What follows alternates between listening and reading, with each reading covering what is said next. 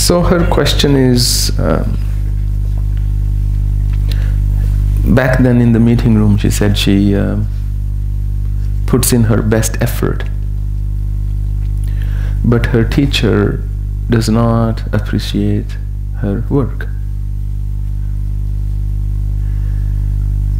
When we are young, very young, like even younger than you, but perhaps your age, when we are like between the age of 6 and 16, or even 6 to 16, 20, we have a lot of dreams. And the most beautiful thing about life is, at that time, that you actually believe in your dreams. Those dreams are very real for you. From one moment to the next, from one day to the next, you actually believe that one day those dreams will come true. And in your dream world, there is always only joy, happiness. There is certainly no school, no studies, no mathematics, no physics, no chemistry. There's only fun. Plenty of fun. You're doing the things you love to do. Even if you don't know what it is that you love to do, you imagine, you keep that gray, that there will be only good things in my world. So life is a fairy tale in this age. As we grow older, things begin to shift a little. We start coming across people who don't share our dream with us. For them, they think, oh, you don't know what real life is. And we come across those people who tell us that your dreams don't have any meaning. And then we come across some good people as well, who say, well, no, don't worry, keep working, you will get there. We also come across those people who put us down, who say, look, no, you're no good, and I'm not gonna do this and do that and the other. And we also come across those who don't appreciate our work.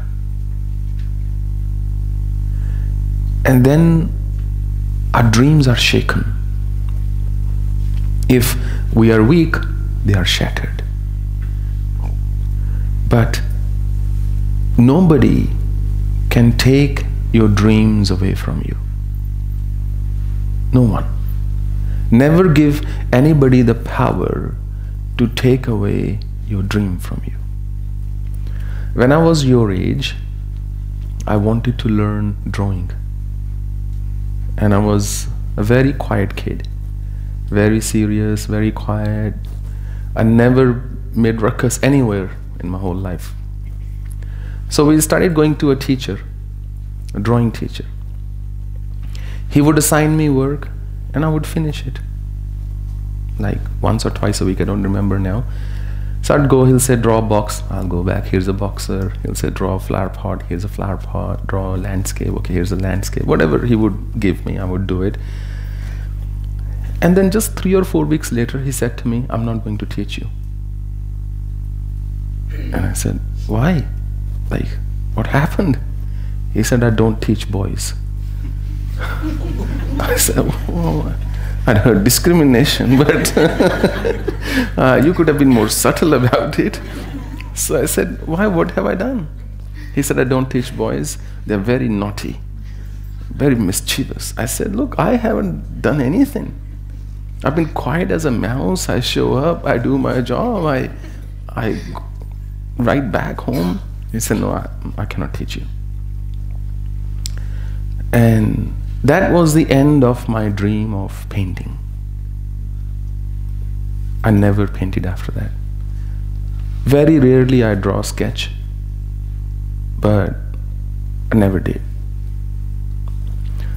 So one person or one family or one group or one country or one world, never give anybody the power to break your dream. And how do they break your dream? They do it by first not appreciating your work.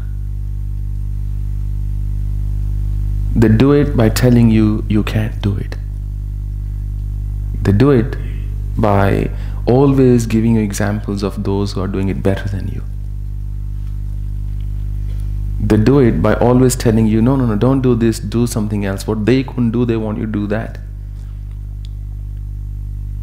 But sometimes, not always, sometimes, it does not hurt to pay attention.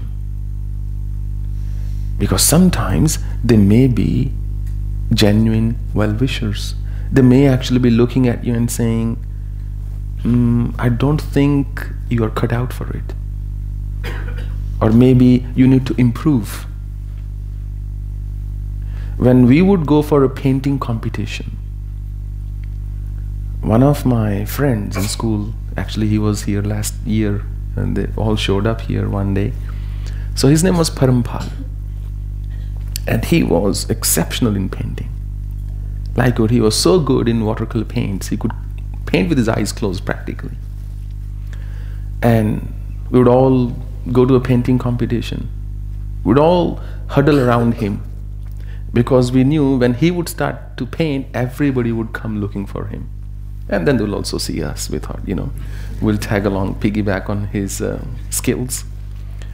So we would all open white sheets and we'll start doodling, but he would start painting.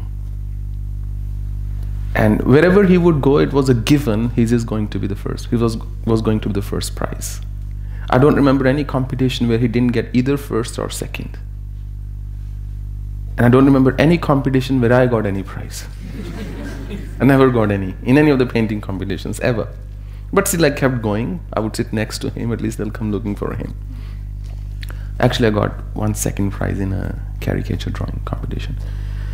So he was there and he would start to paint and the colors would flow out of his brush like anything.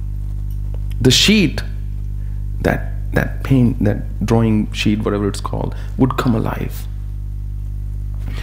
So if in such a scenario, if I expected at that time that I would be sitting there and people would come and appreciate my work, then I was over-imagining things. Because I didn't do something so well enough for anybody to say, hey, great painting. Instead, they might have said, what are you doing here? I think go home, maybe do something else. So sometimes when people don't appreciate your work, maybe the work actually needs improvement. So the first thing is, why are they not appreciating my work? But you know what's even more important? What's even more important is to not let that affect you. Because what is more important is to be able to say to yourself, I did the best I could. If that is not good enough for somebody, I am going to analyze how I can do it better, but I'm not going to let that ruin my peace. So when you go out in the school, or when tomorrow you are the future of this world, when you will step into the real world and start to do things, take it as a given that they are not going to appreciate your work. And if it happens, good. If it doesn't happen, we don't work because we want it to be appreciated. We work because we want to work. Right? Thousands of people read my books. But some like it, some don't like it, some are quiet about it, some go and share their review or perspective, but some don't. It doesn't mean they don't appreciate it, doesn't mean they appreciate it, doesn't mean anything. I'm not writing a book to thinking in my mind, okay, whether somebody will appreciate it or not. So there is one more example I'd like to give you here, and I don't know if I'll be able to, get it across the way I'm hoping I should be able to. When I was working, when you are working in a corporate means a company, right? And the higher up you are, the less your work is appreciated. It's very cutthroat at that level. It's not just dog eat dog. It's like I eat everybody. Something like that. So they never appreciate your work. You deliver on a project, you'll be lucky to get a smile from the board. Because very hard-nosed people, very uptight. Well, so I used to think this way, that nobody has to say, thank you, wow, you did a wonderful job. I don't care. My job is to deliver, and the way they are appreciating is they are paying me a salary. If I am getting paid, that's their appreciation. They didn't say anywhere in the employment contract or consulting agreement that as part of this, every day we'll sit you down and do your arati. It was written nowhere that we will really speak very highly of you, we'll sing your glories, we'll tell you how great you are, how this world is just such a beautiful place with you in it, how you're the center of this universe, and how we just don't deserve to teach you or be with you or work with you. None of that was written in the contract. The contract said, we'll pay you X thousand dollars per day, and you're going to deliver on this project, period. So appreciation, when we do something because we want appreciation, we are already starting out on a wrong foot. It's good if she doesn't appreciate. You say, I am going to keep doing what I'm doing, and I'm going to do it so well. One day, the world may take notice, but it doesn't matter. There was this scientist in Russia.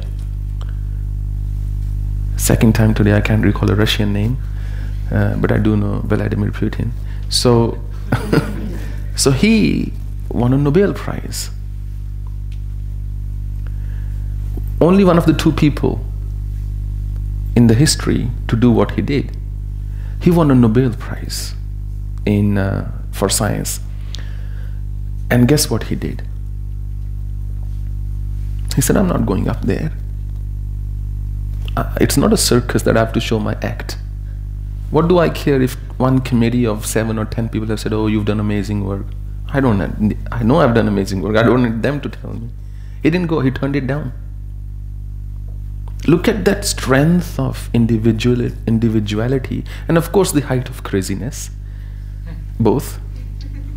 Maybe ego bigger than the Himalayas. But he said, I don't care.